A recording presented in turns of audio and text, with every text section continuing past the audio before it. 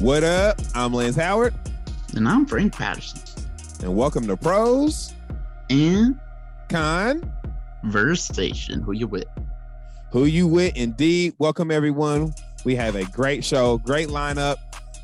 And we're going to start it with an excellent topic that Frank brought to me that at first I didn't think was going to be much of a topic, but in doing some research, it is actually a really cool topic about video game acquisitions. So Frank is the subject matter expert here, so I am going to hand it over to him in a second. But I wanted to give you just a timeline of events involving these acquisitions, all of them taking place in January of 22. So here in the last few weeks. So we'll start at January 10th when Take-Two, which actually owns, Take-Two Interactive is the name of the company. They own Rockstar and 2K Sports. So all of those games, including GTA, obviously all the 2K, Maddens, WWE, all those games, they own all of that. They bought a company called Zynga Inc., which is an American social game developer. Basically, their primary focus is mobile games. Farmville was the first game that they come out with. You probably seen it on Facebook. That was like their big launching off point. But they've started to focus more on mobile games. So they do like poker, that kind of stuff. Anyway, they bought them and they bought Zynga Inc. for, it was a little over $12 billion. And at the time, that's billion with a B. That is billion with a B. And at the time, that was the largest video game acquisition in history. 8 days later, Microsoft bought Activision for $68.7 billion. It is not only the largest acquisition it's not only the largest video game acquisition in its history, but it is the largest acquisition that Microsoft has ever done. The previous one they did was LinkedIn, which was $26.2 billion. So almost three times the amount they paid, and like Frank said, in cash, just to get Activision Blizzard, which I'm excited for Frank to talk a little bit more about, so that we can talk about what that kind of means. And then lastly, that was January 18th. And then lastly, almost 2 weeks later, on January 31st, Sony announced the acquisition of, is it Bungie or Bungie? I'm guessing Bungie. Bungie. Okay, great. They acquired Bungie, which is a video game developer. They initially, the thing that got them off their big claim to fame was developing Halo. I was about to say Hulu. They developed Halo, and then they also developed Destiny, which they still develop Destiny. They no longer develop Halo. They stopped that in 2010.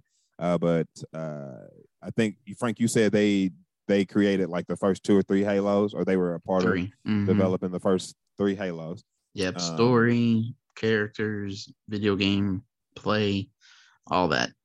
Yeah. So in literally the span of between January 10th and January 21st, so within a span of 3 weeks, we had the first, the second, and the 7th largest video game acquisitions in history.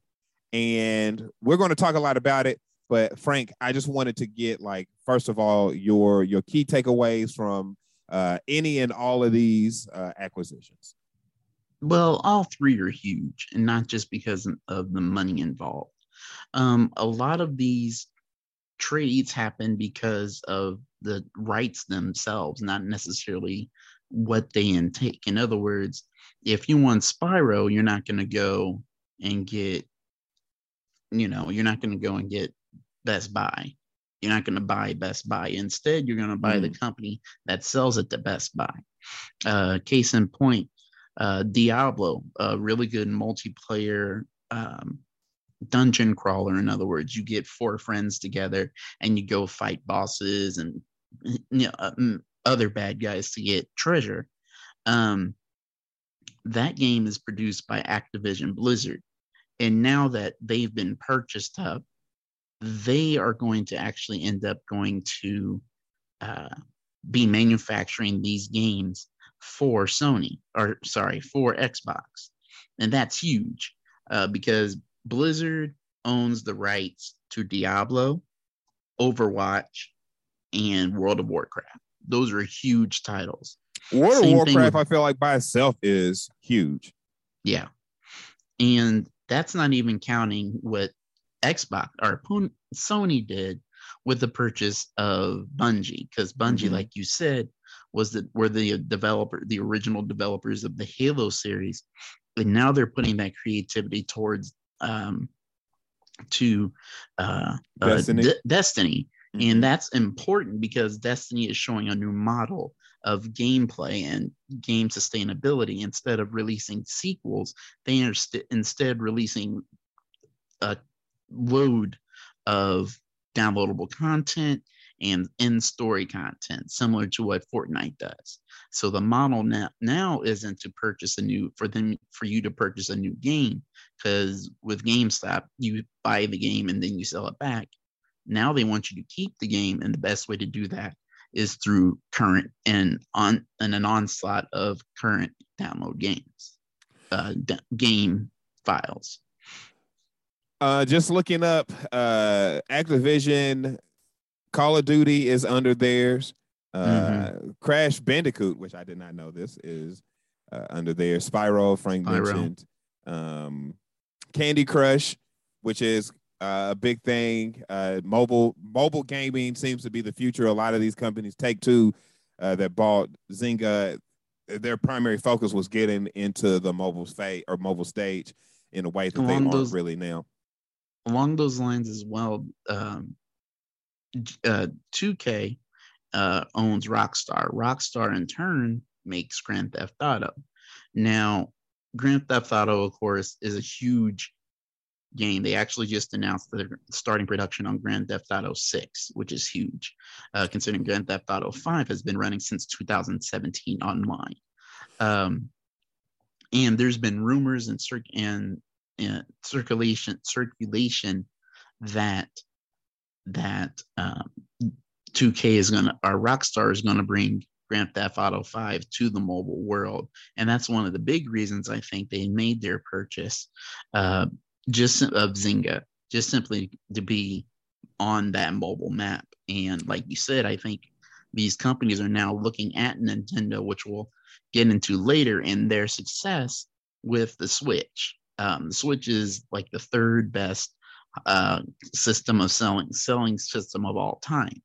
And with that idea, they're going to start looking at mobile gaming, whether it's on the phone or on some type of mobile device. Steam, which is another video game company, but they really sell to the PC market, has developed and released a portable gaming system similar to the Switch.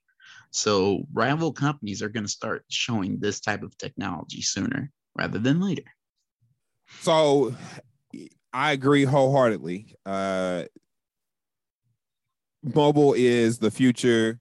I mean, Nintendo's been doing it. I mean, Nintendo's been, if you really stop and think about it, light years ahead from the Game Boy.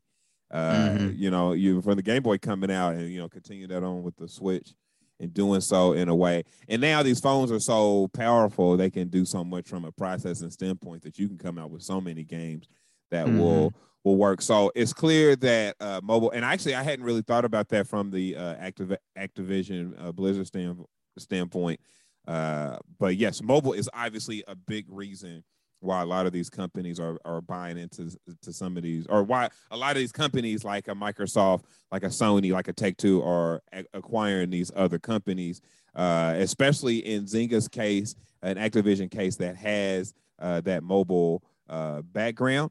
But I also, one of the other main reasons, and I kind of wanted you to focus or to talk on this, Frank, is that a lot of these companies, and you actually kind of already started talking about it with Destiny, and I'm guessing that Grand Theft Auto is going to start to take this direction too. But really, that whole metaverse, this whole metaverse thing, I frankly, honestly, did not know much about. I mean, I've heard of the metaverse, through that the Facebook metaverse commercial that's out there. I mean, I've heard the word metaverse, but I didn't quite understand what it is. I'll give you my basic understanding, Frank, and then if you wouldn't mind explaining it more to me in earbuds. what it is. I read that it's really more. It's kind of like virtual reality that is always going, even when you're not playing. So, like Grand Theft Auto game, like the world still exists even when you turn off the game. Like things can still happen in the game even when you aren't playing, in a way that now with a lot of video games, like when the game is on, that's the only time the universe exists, is when you're playing it. When you're not playing, it doesn't exist. Is that a correct understanding of what a metaverse is? Is that what Yeah, that's exactly right. Before we just had games like World of Warcraft and things along that nature. Now a lot of story is being told through online content, through additional online content. If you look at something as simple as Fortnite, which is a third-person shooter that kids love to play. And when you're an adult, you're like, okay, well, this is stupid. That's the dumbest game ever. And it's a way to get me to spend money so my son Jimmy can have the Deadpool skin, which is a great money marketing scheme, by the way. A fantastic marketing scheme. But what they've done successfully is develop a storyline that's actually being told in the game, to the point now where players are playing just to see this story unfold. I'm one of them. I'm not going to lie. And it's a really interesting story. The same with Destiny. Destiny's world is currently evolving. But the best example I can think of is Grand Theft Auto 5. Originally, this was just a way to make an online game. That's it. But now there's such a culture around this game that things have been developed within the game that the developers weren't anticipating. You can customize vehicles in Grand Theft Auto. Now, granted, these aren't real vehicles, but people are spending real money on these vehicles because they're created uniquely, and going to car shows to look at these cars IRL in real life. And a lot of people think these are just amazing purchases. People are buying hotels and housing and things of that nature. So when you go into the video game world, people can look at this stuff and they can purchase it from themselves. They can save stuff for you, do an online trade. That way, the game just keeps going. Even when you're not playing, the world is still evolving. I think that is fascinating and actually kind of scary when you think about it. Like that this artificial intelligence, in essence, is continuing on whether you are a part of the game or you aren't. The things are happening. I was reading that this could start to bleed in, and if it hasn't already, start to bleed into finances and other other digital forms. And it honestly makes me think of Ready Player One. That's exactly what it makes me think of.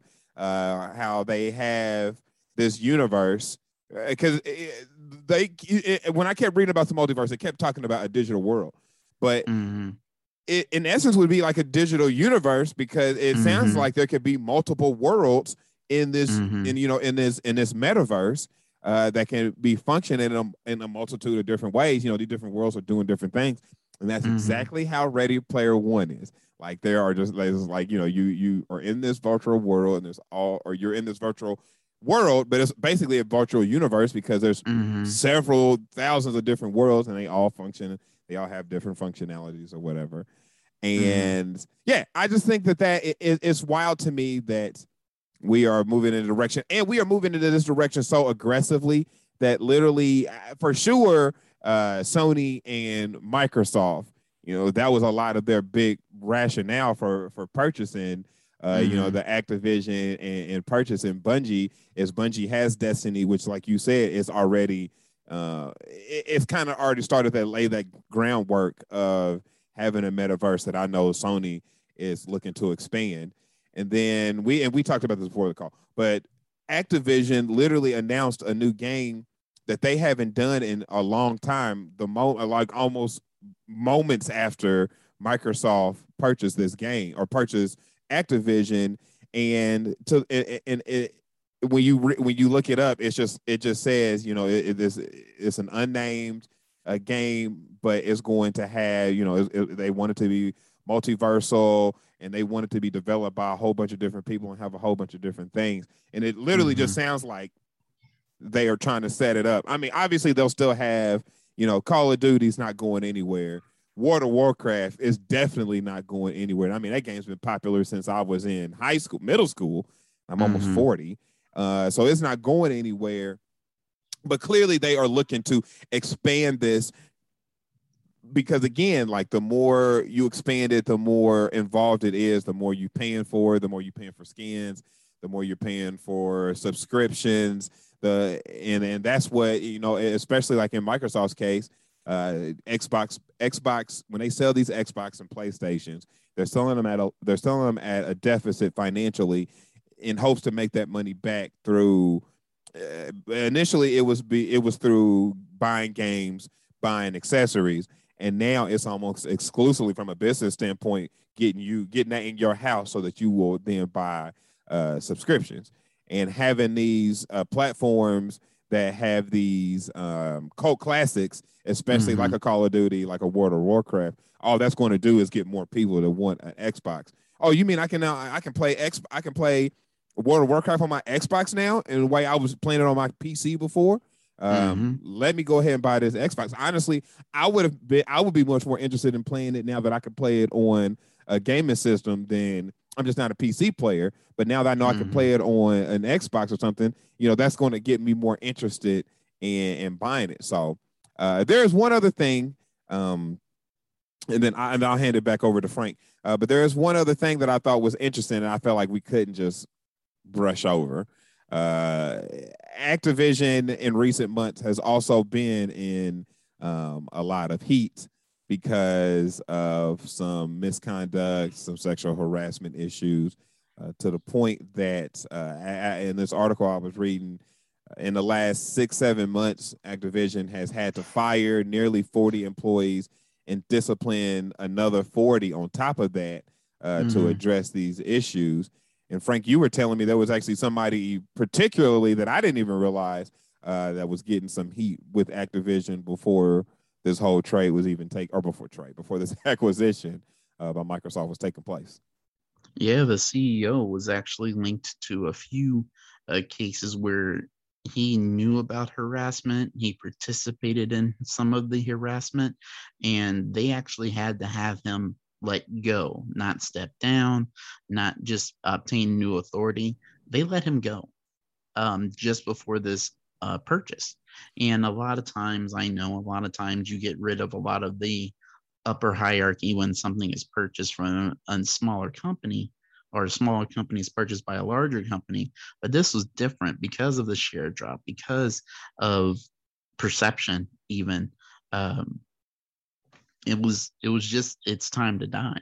And I was even reading, there were like even employees that worked for Activision, you know, that obviously didn't get in trouble, but they were looking to leave because, to your point, like the perception of working now for Activision is not great. So they were looking to leave.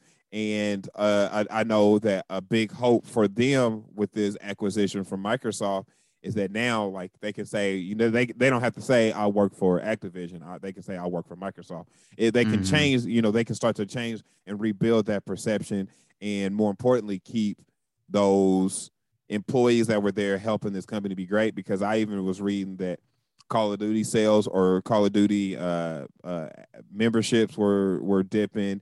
The number of people actually playing Call of Duty was starting to dip, and literally just in the last like year or so since these accusations and stuff have come out.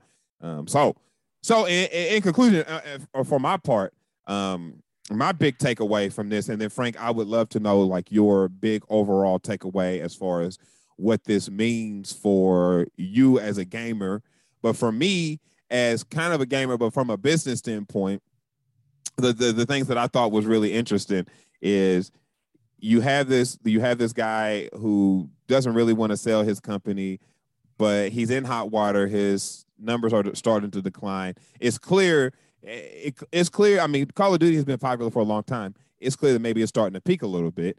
On top of everything that's going on with misconduct and sexual harassment. And then you've got Xbox looking to, expand its roster as far as games and, stuff that they already know that people are going to play. So for me, this was a win-win for everybody in the Microsoft space. Obviously, the Take-Two space makes perfect sense. They're trying to, they already have, a big brand in Rockstar 2K, but now to be able to expand more into mobile, and then, like you said, if they start doing games, or like they come out with a 2K or a mobile 2K, or they come out with a GTA game on mobile would kill. So that makes perfect sense to me. And then obviously Sony buying Bungie makes a bunch of sense in the standpoint of if you are, and especially for Microsoft too, if that is your goal, is to expand and create this metaverse that seems to be like the big wave of the future, and you already have a platform in Destiny that A is already popular and B is already is popular and it's already set up in a way that kind of a metaverse is meant to be, in the sense that we're just downloading new worlds, we're downloading new things rather than coming out with a new game every 25 seconds. It just seems like it seems like a win-win, and it seems very exciting. I'm not a big gamer, but the thing I always love about games is 5 years from now it's going to look completely different than it does right now. 10 years from now it's going to look drastically different than it does right now. And this kind of stuff makes me excited to see where we go. And honestly, it makes me wonder how close we are to live in a world that is similar to Ready Player One, in the sense of like full-blown virtual reality metaverse.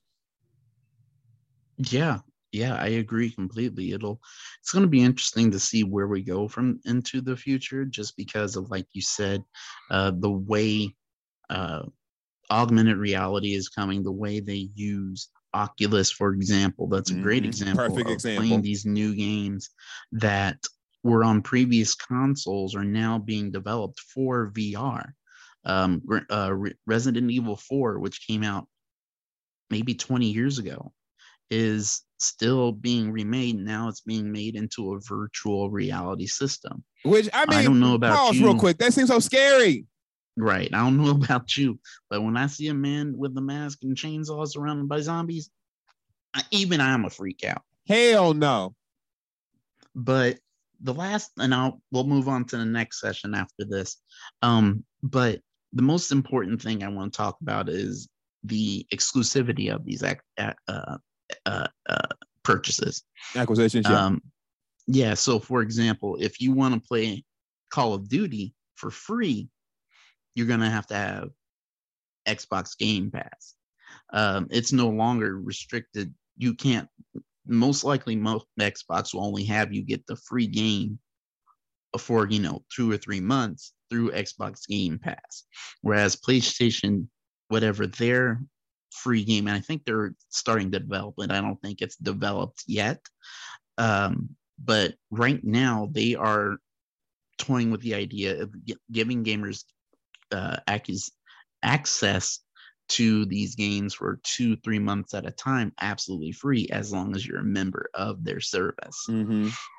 So that it's going to be interesting to see where we go from here. It's very interesting. Very interesting, very exciting. And actually, we'll say right here on this topic, because Nintendo, was that in January or was that in February? This all was in Nintendo, the Nintendo Direct thing. That was just a week ago. That was a week ago. A couple of days ago. Okay. But Nintendo also had, well, they didn't also. They're the first to do so this year. But Frank was trying to figure out what they call this. But like their big global live stream announcement where they announced their, is it do they announce like new hardware here, or they normally just announce new games? So the Nintendo Direct is their coming out party, depending on when they're having it. It's their E3 presentation, but it's sprinkled throughout the year. So this one was focused on the first half of this year. So they made a lot of announcements going all the way up into September, when fall starts. Along those lines as well, just dipping back our toe back into the previous subject, I wanted to explain that as big and as powerful as Microsoft and as Sony are, I do want to point out that Nintendo's gonna Nintendo and made no such purchases at all. They just said, okay, good job for you guys. But and actually, I wanted to ask you, to your point about that, do you think that that is something that Nintendo needed to be doing, was focusing on finding another purchase? Or do you feel like in my opinion, like Nintendo's going to Nintendo because Nintendo is Nintendo? Like, you know, they know what they are. They're fine with it. They're set in their way. So do you feel like that they needed to get to be looking at purchasing or making an acquisition for some other company, or no? That goes directly into the Direct. Because they have those exclusive games and those exclusive characters. You're not going to see Mario on PlayStation. You're not going to be seeing Link on Xbox. You just won't. And that's simply because they're, I almost said Marvel. It's because they are owned by Nintendo, period. Nintendo's not going to let any other characters go to another game system. Heck, it's to the point now where developers are saying, hey, we have this really cool created character. Can we put them in one of your games? That way we can kind of show our creativity. Nintendo actually has been saving games franchises. There's a series called Bayonetta, which was a first an Xbox exclusive. Xbox said, okay, well, that didn't do as well as we thought it'd be. Xbox let it go. And then Nintendo bought it up and then made Bayonetta 2. Now they're making Bayonetta 3. And both games are very successful. And considering they're M-rated games on what's called a kid system, that's huge. And believe it or not, this game wasn't even mentioned at the Direct. So that leads to the next question I have for you. What was included at Nintendo Direct, Frank? Well, the two biggest 10 big takeaways that I have. The 25 biggest takeaways from Nintendo Direct. What? 52. Well, okay, I'm exaggerating, but I'm not. We'll get into that in a second. But the biggest takeaways were they were announcing games that weren't even on people's radar. Rumors and games that people have been wanting for years, and re-releases that have been happening, that have been wanted for decades now, are being done on the Switch. The biggest one I can think of is the Wii Sports. Wii Sports was huge with the Nintendo Wii. It actually is the reason a lot of people bought Nintendo Wii. The whole reason I bought a Nintendo Wii. Mm-hmm. And Nintendo is actually bringing it back to the Wii, or to the Switch. That's huge because it's going to have the same motion controls that the Switch has. It's going to have upgraded graphics and more games. Nintendo has already said that they're gonna have additional games beside the initial games that came out with Wii Sports, or with now what's going to be called Switch Sports. Easy for me to say. And that's gigantic. They're going to introduce the original golf game, but then they're going to add additional golf courses. And I think that's amazing. Talking about that persistent game. The reason you want to have a persistent game is so you don't have somebody buy your game, trade it at Xbox or GameStop and get another game. If you're getting a persistent game that has constant downloadable content, you're not going to want to get rid of your game because other stuff is coming. Another case in point is Mario Kart. Mario Kart has been out since the inception of the Nintendo Switch, which is back in 2017. So it's been around for a while. And Nintendo is always saying that we're still in its middle of the life cycle. And you can see that. But back to what I was talking about Mario Kart. Mario Kart was a port from the Nintendo Wii. So it was older than even that an initiation or iteration, sorry. So you're essentially dealing with a 20-year-old game. And Nintendo is constantly updating it with now what's going to be 48 additional courses that are going to be coming out within the next year to year and a half. How many? 48 courses. Wow. All it takes is 24, and all it takes is $24.99 to have all of them. And it's either a really good deal because you're a big Mario Kart fan, or it's a little bit of a stretch. Me being a Mario Kart fan, I'm gonna have to deal with that money. Well, honestly, like 48, how many is in?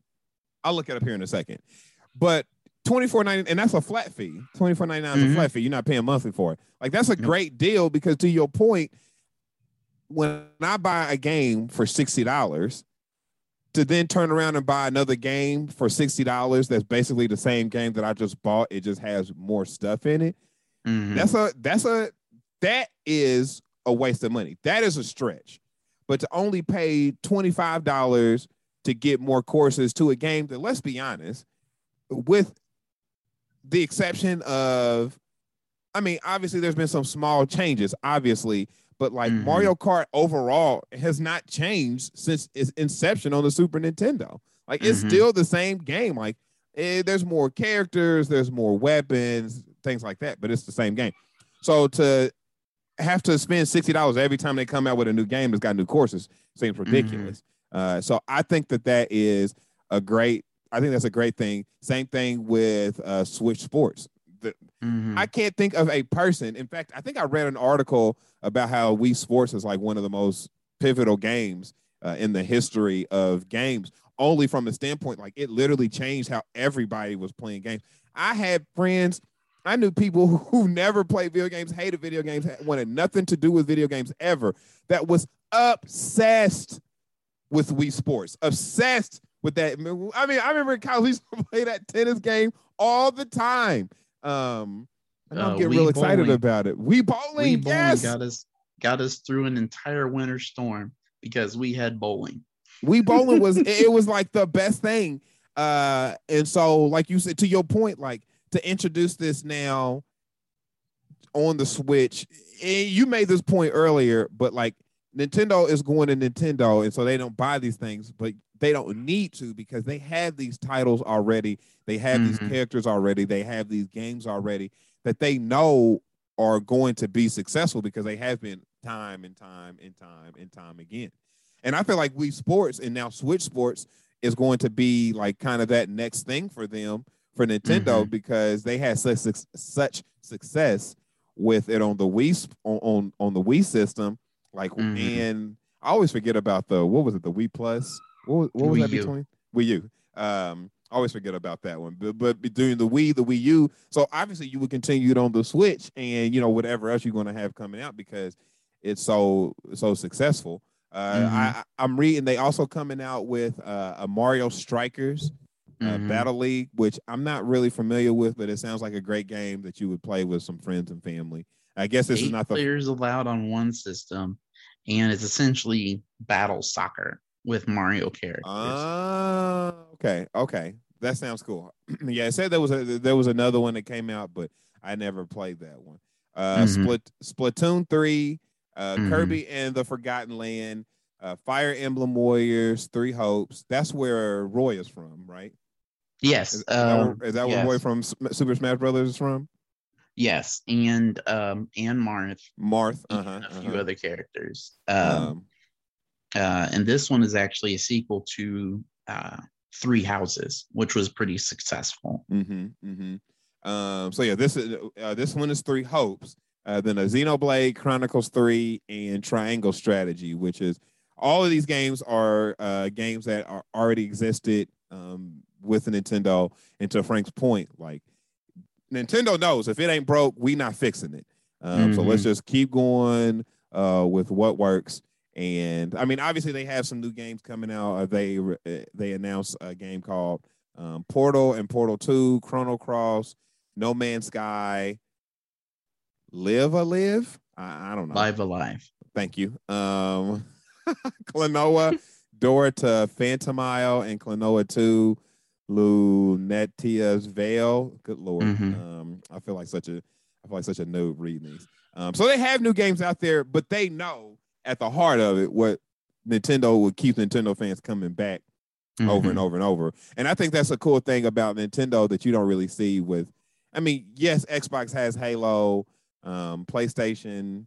When I think of PlayStation, I don't really think like, these staples. I think, they always got great graphics. They always have great games, but I don't really think of a game that's like, oh, I have to have a PlayStation for this game. But when I think of Nintendo, like, I'm always going to own a Nintendo because it's the only place I'm going to be able to play Super Smash Brothers. The only place I'm going to be able to play really any Mario game, like you said, any Zelda game, any Kirby game, any Fire Emblem game. So it's I think that's really cool. And I am so pumped I'll spend 30. They play themselves. I'd pay $35 to get them 48 extra tracks on Mario Kart so that I can crush you. And I mean you, Frank, on these new 48 courses. Ignoring that very foolhardy statement, Super Smash Brothers, yes, maybe. Mario Kart, nothing but dust. Nothing but dust. Thanos couldn't create more dust. Okay. Yeah. Right. But there are two other games I want to draw attention to. The first one is going to be No Man's Sky. It's a space simulator game. You have dog fights and trading and things like that. But the biggest thing I'm excited about and want to draw your attention to is that No Man's Sky is a procedurally generated galaxy. Now, what I mean by that is if you see a star, you can fly to it. If you fly to that star has its own system of planets. You can fly to each and every one of those planets, get out of your ship, build things, interact with other characters in a virtual world, so to speak. PC has had it. Computers have had it since 2016, and PlayStation 4 and PlayStation 5 have it now, as well as Xbox and Xbox One and Xbox 360. So these are huge games, or it's a huge game coming to Nintendo's console, because now you'll be able to play it on the go, at home, or near an internet connection where you can play online. There is a single player game, but the meat and potatoes of it is a 32-player multiplayer game. Not only that, but you also have Xenoblade 3. It's a sequel to the highly successful Xenoblade and even more successful Xenoblade 2. Just from my research, I was trying to figure out how much these games would cost if I was to buy one today. Xenoblade Chronicles, the first game retails at where'd it go? Oh, retails at $69.99, so $70 for a game that initially started out as $50. $79.99 when it was first released at $69 or $59.99. So that's quite a jump. However, Xenoblade 2 has a bigger jump. It actually was initially, again, $60. Now it's so rare that you can only get it at eBay, and of course eBay charges through the roof.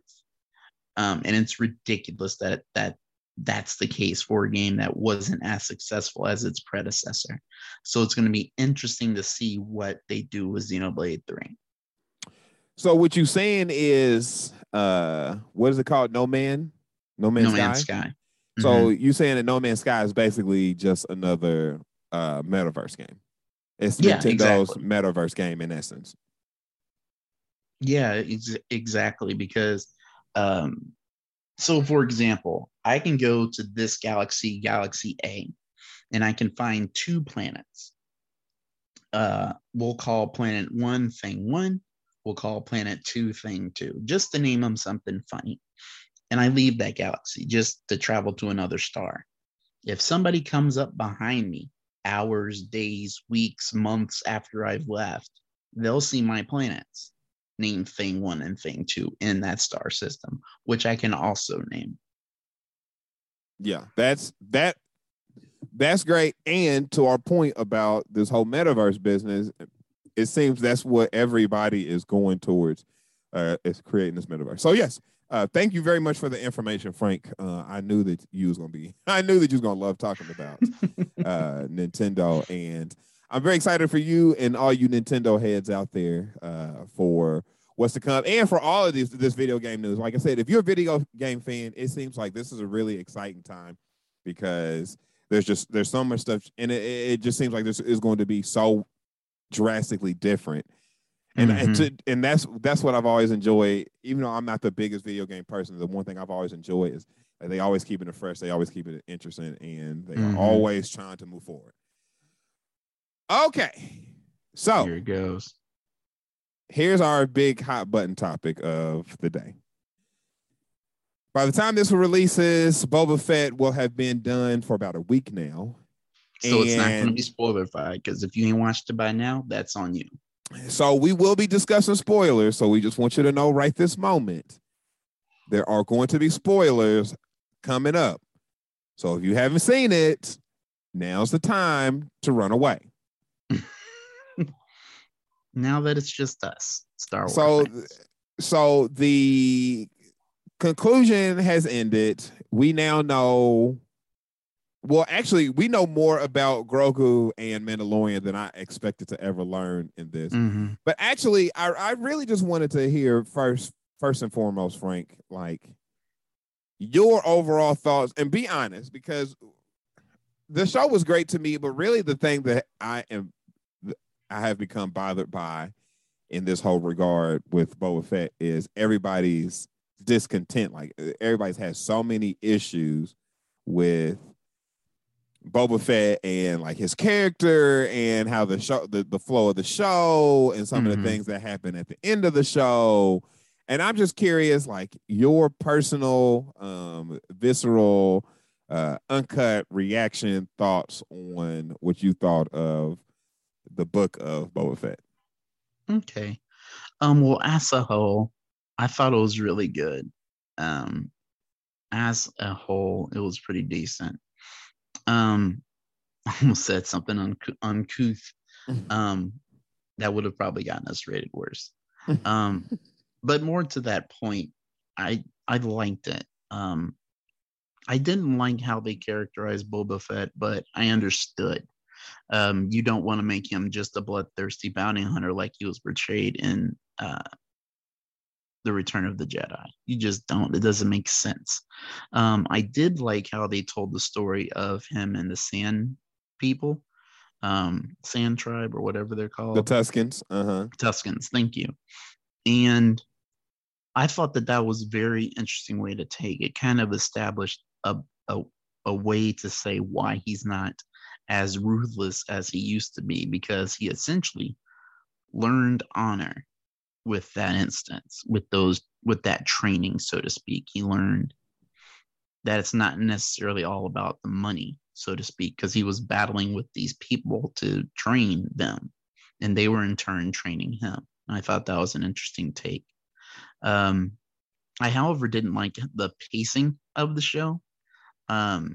It was very slow for the first 2 or 3 episodes. I mean, stuff happened, and there were fights, but it was still slow. It felt like there was a lot of character maneuvering, which of course you have to have characters in certain positions to be able to move the story forward. But it felt like there was too much chess playing when it should have just been playing checkers. Mandalorian kept things close to the vest, but also out there so you could see it. Whereas Book of Boba Fett let things come out, but in such a slow fashion that it got to the point where, okay, now it's hitting it at episode 7, and there's only 2 more episodes left after that. So I liked it, but I had issues with the pacing.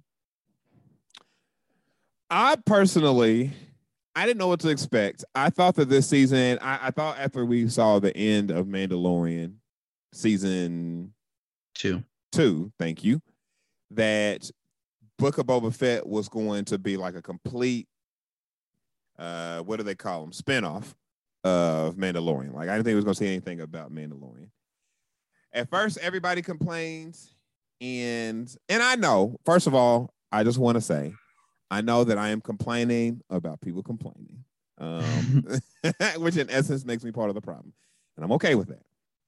But at the very beginning, everybody was complaining about the fact that Boba Fett even survived the Sarlacc at the end of episode 6, and how he survived. Then they had an issue, like you did, with the fact that he is no longer the ruthless bounty hunter that he is. But to me, that was the part that I enjoyed the most about the show. Is like I didn't say I didn't like it. I said I understood it, especially in the context of him learning the Tusken Raiders' way of life. Not to say I didn't like it. That's just to say it was there. It's just that the pacing around that was grinding. Just you just mean like in the sense that it was just like the build of it was slow. Is that what you mean? Yes. The build to the big fight, which really wasn't a big fight, of the Tusken Raiders reckoning, so to speak, when they got killed, was very anticlimactic. It was more talking than there should have been. It was slow. It was slow and less action packed than I would have expected that scene to be. But Boba Fett negotiated a lot, which I did not like. And see, that part I really liked. And I just like it from the sense of I'm a big fan in shows and really anything of character development. Mm-hmm. From a character to go from one way and have circumstances happen to them, and through them circumstances evolve and change as a person. Just like every single person in life does. Like we are a certain way one day, and then something happens to us in our life, whether it be really good or really bad. Mm-hmm. And we kind of roll with that and, grow from it and become who we are going to be through that experience. And I feel like that's what we saw with Boba. He was a completely, he's a ruthless bounty hunter until he almost dies in this Sarlacc pit and gets his stuff jacked from the Jawas while he's over there dying. He get his stuff jacked, and he literally left to die. And only through the mercy and graciousness of this Tusken group, who up to this point we think are just these ruthless killers who care about nothing or nobody. Only through them does he learn that life doesn't have to be the way it used to be, that it can be different and better if you have a tribe, if you have a family. Like that was very Fast and Furious of him, but realize the value, of having people around you that surround you and help you grow and build together. I mean, that's what he eventually, he did that with Fennec Shand, and that's how they came together. And she also obviously realized this because she also used to be a cold-blooded assassin. Which that talking about? What was her name? Fennec Shand. Yeah. Okay.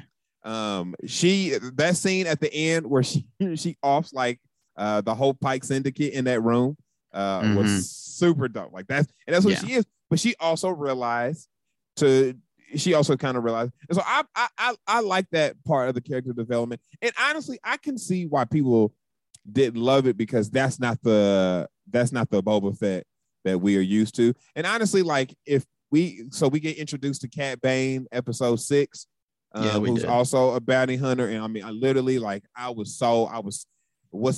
the kids say? I was such a stand for that. I freaked out when I saw Cat Bane. He's one of my favorite characters in the whole Star Wars galaxy. And it would have been weird because Kane is cold-blooded. Like, he always cold-blooded. And it would have been weird to see him come in the show and like develop into all of a sudden now he's like a good person. So I can see, like, if your perception of somebody is one way and then they don't end up perceived that way. But I also understood why they did what they did with Boba Fett, because that's how you keep a character like that going, is you make him sympathizable, you make him somebody people can relate to and understand, like, okay, he's going through his journey of growth. And that is what makes him, I thought it would have made him more relatable, more popular, but it didn't seem to have gone down that way. Another thing that everybody complained about, and I'm curious your thoughts on this, is, like I said, when I first started watching Mandalorian, watching Boba Fett, I didn't think we was going to see Mandalorian at all, let alone Grogu. And not only did we see Mandalorian and Grogu, but they completely picked up the story. We got some questions that I wasn't expecting to have answered for years, as far as, what Grogu's decision was going to be, as far as whether he was going to stick with the Mandalorian or he was going to be, cut ties and become a Jedi. And I'm curious, like everybody was all complaining that, we don't see him. I think episodes 5 and 6, we barely see any of Boba Fett at all. It's basically, everybody kept saying it's basically Mandalorian 2.5. So I'm curious what your thought was. And okay, I'm curious your thoughts on that. I'm curious your thoughts on the deep fake Luke Skywalker. And I'm curious your thoughts on actually Ahsoka being in it. Nobody seemed to trip about that. Everybody loves Ahsoka. Everybody loves Rosario Dawson. But the two things I saw a lot of complaints about were deep fake Luke Skywalker and Mandalorian 2.5 in essence. What were your thoughts? So I liked the episode because you had to reestablish what Din the Mandalorian's first name. Din Djarin. You had to figure out where Din was at, where he had gone with the black saber, just simply because you needed context with why he was willing to come help Boba. The idea that he was essentially ostracized with the relic of the black saber annoyed me. That was dumb. I'm sorry. Because here you go. Okay, here we go. So you mean to tell me that you take the most honorable weapon that he fought for twice, the dark saber, the Mandalorian culture, the person who holds the dark saber is in essence the leader of the Mandalorians. Right. That's a very good point. Except he took his head off one time, and somebody saw his face. One time. So now you mean to tell me you're going to let the leader of the Mandalorians not be a Mandalorian anymore based off of that action? That makes no sense to me, Frank, at all. It makes perfect sense because of this one phrase. Oh, please. Oh, here we go. It makes sense because of this one phrase, Frank. This is the way. No, this is the way. He knew. Not the way. And he knew because he didn't even have to tell her, the armorer. He didn't have to tell her when she asked, like, have you ever taken your mask off? He would have been like, no, because you weren't there. The only people who know is Fennec, Sasha Banks. You weren't there? Exactly. Sasha Banks knew. Fennec Shand knew. Bo-Katan was there.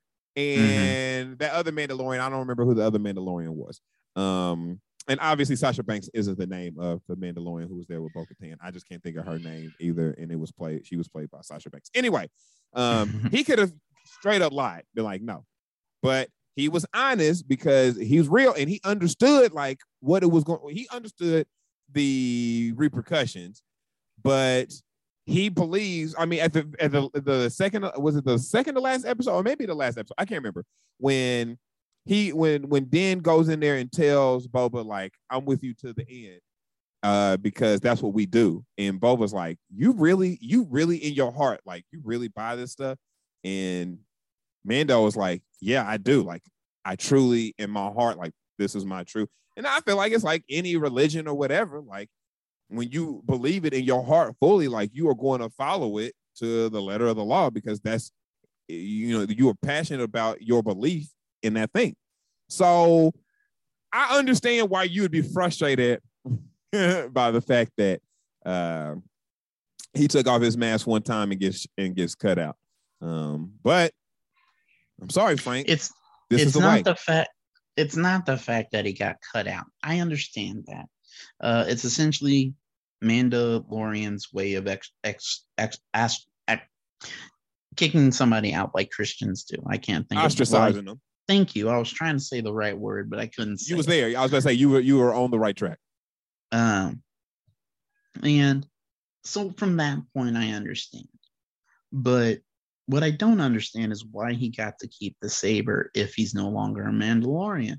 And you can say he won it in battle, and then he fought the guy, and he still won it. I'm sorry, but if you're no longer a Mandalorian, you should no longer have the sword. Because as she said, anyone who's not a Mandalorian, when they've held the sword, nothing but trouble has fallen them. So why are you gonna let him have it? Well, okay, and that, to your point too, like Bo-Katan, she is a Mandalorian and she be habitually taking her helmet off. Like when we saw her in season 2 of Mandalorian, like she kept taking her helmet off, but her goal. And she even said different Mandalorian, different sects do different things. SECTS perverts. So I that's an excellent point, and maybe I'll do some research and figure that out. Like, does it matter, if you have the dark saber, even though you have taken your mask off and technically can't be a Mandalorian, if you still have the dark saber, are you the leader, or is it just by having the sword and winning it in the manner in which you do? Because I don't know why I'm drawing a blank, but with the guy who had Moff Gideon, who had the dark saber at the beginning, he wasn't a Mandalorian. So if it's by defeating whoever had it before, you get to hold it, or you have to be a Mandalorian and then get to hold it. That's an excellent question. That's an excellent point, Frank, that I honestly hadn't thought about. Okay, what are your thoughts on the Luke Skywalker's deep fake? Because I loved it. I almost cursed just now because I can't stand deep face Luke Skywalker. He's such a biggity bad word. Don't say it. Don't correct me. We're trying to keep it PG here. That was good.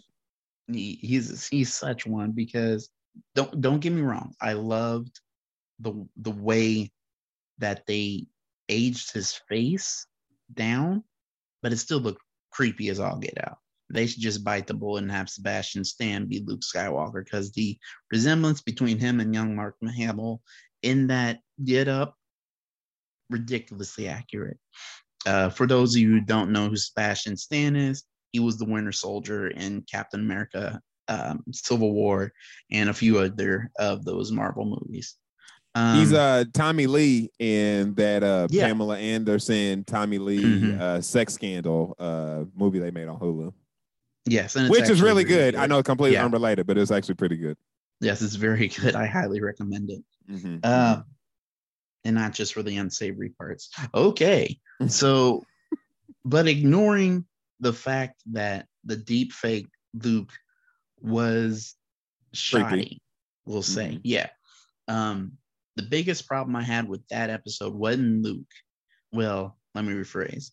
It wasn't Luke's appearance. It was Luke's thought process of teaching Grogu. I hated that, just simply because they took too much time in developing that conversation between him and Grogu's training. And then, to make matters worse, he gave Grogu a choice, but he dealt in absolutes. He dealt in such a way that only the Sith do, in one way or the other. And I thought that was crap. I actually completely and utterly agree. I understood from a standpoint of the storyline, like it's an excellent cliffhanger. It kind of solidifies what they are planning to do with Grogu moving forward. And frankly, I think that there's going to come a point where Grogu will still be trained by Luke. I think that I'm hoping anyway. My hope is, because I agree with you. When I saw that, I'm like, okay, well, you literally doing exactly what you were trained not to do, and you're doing it to somebody else. My thought process is this is part of Luke's growth. First of all, the deep fake doesn't bother me. It only bothers me in the standpoint of, why don't you just recast Luke and put in somebody else? I don't understand why. If you have to.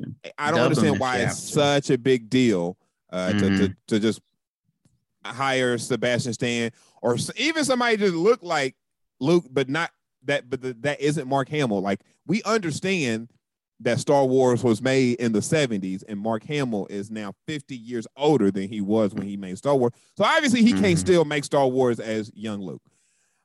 I do like the fact that they put young Luke in here, because this is the first time that we had gotten to see I suppose Mandalorian season 2 is the first time that we got to see Luke Skywalker as a full-blown Jedi since episode 6.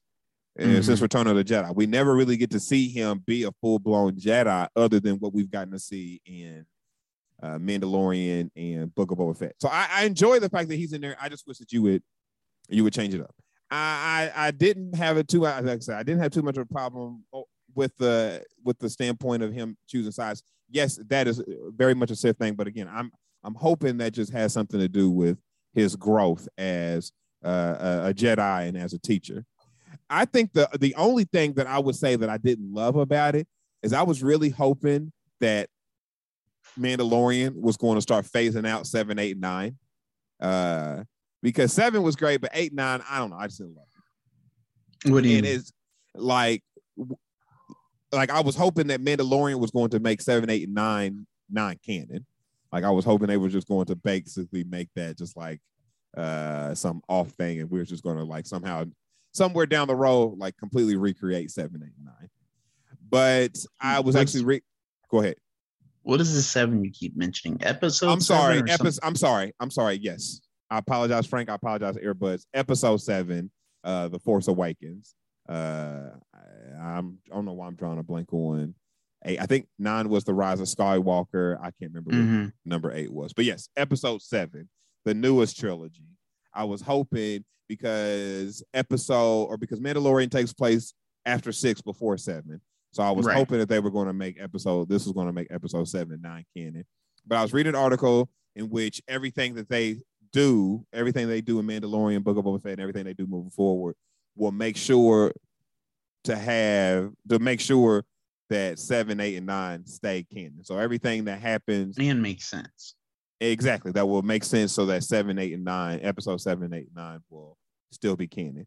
Which honestly, if that means that eventually we get more about the rise of Kylo Ren and we get more on the Knights of Ren, I'm down with that. But I don't know. I just didn't love everything about 7, 8, and 9. So I was hoping they was going to make this non-canon. But other than that, I did love it. There is one other thing about Boba Fett before we wrap this up that I wanted to ask about. Did you notice have you seen this controversy about the motorcycle spin or the bicycle spin in episode 7? Because I'm telling you, of all the things in Boba Fett, I haven't seen like Star Wars. I made a comment on Facebook and everybody got upset with me. The Star Wars fans love to complain, but I have not seen Star Wars complain about anything the way they complained about this motorcycle flip. I don't honestly know how to explain it. If you haven't watched it, it's in episode 7. It involves the people. It involves the bikers who they have those. I kept calling them Power Ranger bikes because that's exactly what they call the mods. The mods, yes. Because it's kind of hard to explain out. It's hard for me rather to explain what happened, why everybody was so upset about it. But I just wanted to give you, personally, I didn't even recognize it. I even went back and watched it. I'm like, if y'all have never pointed out, I would have never even noticed it. But I just wanted to give you, Frank, since it's our podcast, we get to talk about what we want to talk about. I wanted to give you the floor if you had any comments, thoughts, if you even know, did you even notice it? Did you care?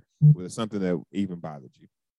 I didn't even notice it until somebody, and even then I was like, okay, Jedi show off all the time. Exactly. Did you see the first 3 episodes of the old trilogy, or of the old new trilogy with the old trilogy, the old new trilogy? Yeah. There was all sorts of. That's all they do. That's literally all they do. And I mean, all he does is he comes off the bike and he's about to shoot, but before he shoots, he does like this big dramatic spin, like this completely unnecessary spin. And I like you said, I mean, I've seen so many MCU movies now, like that's all these people do is just unnecessary. Like in Black Widow, literally her sister keeps making fun of Natasha because she's always posing when she lands somewhere. I mean, that's what they all do. Like they always doing these big flash things. So it didn't bother me at all. Overall, I loved Boba Fett. I like it as much as Mandalorian season 2? No. But I doubt that I'm gonna like anything as much as I like Mandalorian season 2. But it's really good. I really love the growth. I love that they focus so much on the Tuskens, and we really got to see we hadn't really gotten to see a lot about Tusken life and all of that, and that was really cool to see, and I loved it, and I can't wait to see what we have from Star Wars moving forward. And if you complained about this, Star Wars fans, just remember up until 3-4 years ago, we was only getting cartoons.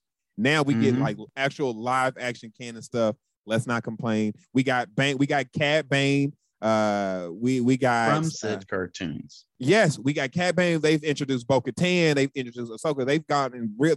They at least brought up Grand Admiral Thrawn in the last Mandalorian. So we're going to see him at some point. They've done such a really good job of introducing like these real like deep Star Wars characters in this show. So I think it's great. And don't complain so much, Star Wars fans. And I'll try not to complain so much about you complaining. Hey, Lance. Yes, sir. Did you notice that the hut that they were building, Luke was building, is the exact same hut that you see our old boy Ben flip out and kill everyone in? Same hut. That's actually where he's sleeping when Luke says, "I can't let you live." That's literally what he says. And in fact, it's so funny. It's so funny that you said that, because I told you I wanted them to get rid of episode 7, 8, 9 being canon. And when I saw that hut, I was like, man, it looks really familiar. So I went and looked it up, and that is what led me to the article in which Jon Favreau and what's his name, Dave Filoni, were saying like we are trying to make 7, 8, and 9 canon. And so so they added that scene with the temple, so that, because technically in 7, Luke tells us that Kylo, or that Ben, is his first student. But then in Boba Fett, he's saying, if you come to me, Grogu, and train here, you will be my first student. So really, that kind of gave you the answer. I was kind of hoping that he stayed and became a Jedi, which would have basically made 7 completely like worthless. So, but I mean, based off of that, like, you knew that Grogu was going to go back to the Mandalorian, because then he would have been, because then Ben would have been his second student, not his first. Yes, great notice. Great point, Frank. Great callback. And thank you. I'm due every once in a while. Yeah, that was a good one. Okay, so we were trying to be really short on this podcast, and we ended up being a little longer. And so I'm going to cut this last part pretty short. But I kind of just wanted to give a little quick hot take on my Indiana Pacers. For those of you who listening, and we hope that eventually this becomes more of a worldwide or a nationwide thing. But we know a lot of you listening are pretty regionalized to the Midwest area where we are currently located. And Frank and I are from Indianapolis, and I'm a huge Indiana Pacers fan. And recently, the trade deadline for the 21-22 season just ended, and the Pacers made some big trades, getting rid of Donis Sabonis and some other pieces for a couple younger guys who are really good and who are going to be great. But my problem with being a Pacers fan, and I'll keep this very brief. We traded a piece for some new pieces in order to rebuild. Since the Malice in the Palace in 2002, 2003, we have rebuilt now. Yes, you're right. We have rebuilt now. This will be our 5th reboot that we've gone through. Our first reboot had Jermaine O'Neal in it after Reggie Miller retired. Jermaine O'Neal starts to get hurt. We trade him off. We get Danny Granger. Danny Granger has knee issues, but we draft Paul George. We think we're about to start building around him, but Danny Granger starts to get hurt. We trade him off. Paul George really starts to get us back to almost to a semblance of where we were with Reggie Miller. Then he snaps his tibia and fibula in the Team USA game. We miss him for a year. He comes back, takes us back to the playoffs, but basically he's already telling us then he wants to go. So then we trade him for Sabonis and Victor Oladipo, who looks like he's going to take us back to prominence again. before he gets hurt and then also decides that he doesn't want to be in Indiana. Indiana's big problem is Indiana doesn't want to pay their players, and it gets very frustrating because then they want to leave. And it just stinks as a Pacers fan. Like, the Pacers have won an ABA championship, but they've never actually won an NBA championship. And I'm truly starting to wonder if that is something that Pacers ownership truly cares about, because it doesn't, we're always good, but never good enough. And all we want as Pacers fans is just one time in life, like we got to see with the Colts, just one time, see us get to promise. I mean, we've gotten to the finals. We got to the finals in 2000 when we lost to Kobe and Shaq in 6. We want to just one time in our life, actually get to say to the world that we are world champions. And it doesn't feel like that we are ever going to make a move, whether that be picking up a big name in free agency, whether that be actually paying a superstar that we have here, like we should have paid Paul George. I don't think we should have paid Victor Oladipo. But we've had the opportunity to pay these stars to stay and then get more stars, and then we never do it. And I think a lot of times the Pacers feel like they draft so well that they can just pick up young guys and do well, draft in a free agency. And it just ends up, like I said, we just always end up in the same boat. We will eventually, we're under 500 right now, but we'll eventually probably get back to above, like right around 500. Will we make the playoffs? Probably not, but eventually we'll get good enough to be back in the playoffs. But like, will we be good enough to beat a Milwaukee with Giannis Antetokounmpo, who is just dominating the NBA? Are we good enough to beat a Brooklyn Nets team that has Kevin Durant, Kyrie Irving, and now a rejuvenated Ben Simmons? Are we good enough to beat a Philadelphia that has probably this year's MVP in Joel Embiid and now James Harden? Are we good enough to beat a Milwaukee team that continues to dominate us, even though really their best superstar to me is an overrated Jimmy Butler?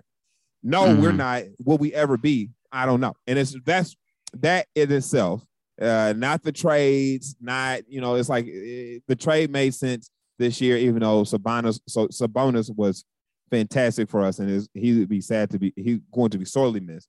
But the trade made sense, but like, it only makes sense in the standpoint of we're just going to keep doing the same thing that we have done over and over and over now for the last almost 20 years. And that is very, very, very, very frustrating. Do you have anything that you want to say to that, Frank, or is what I said good enough for you? I mean, the only question I have now is, what are we going to see out of Miles?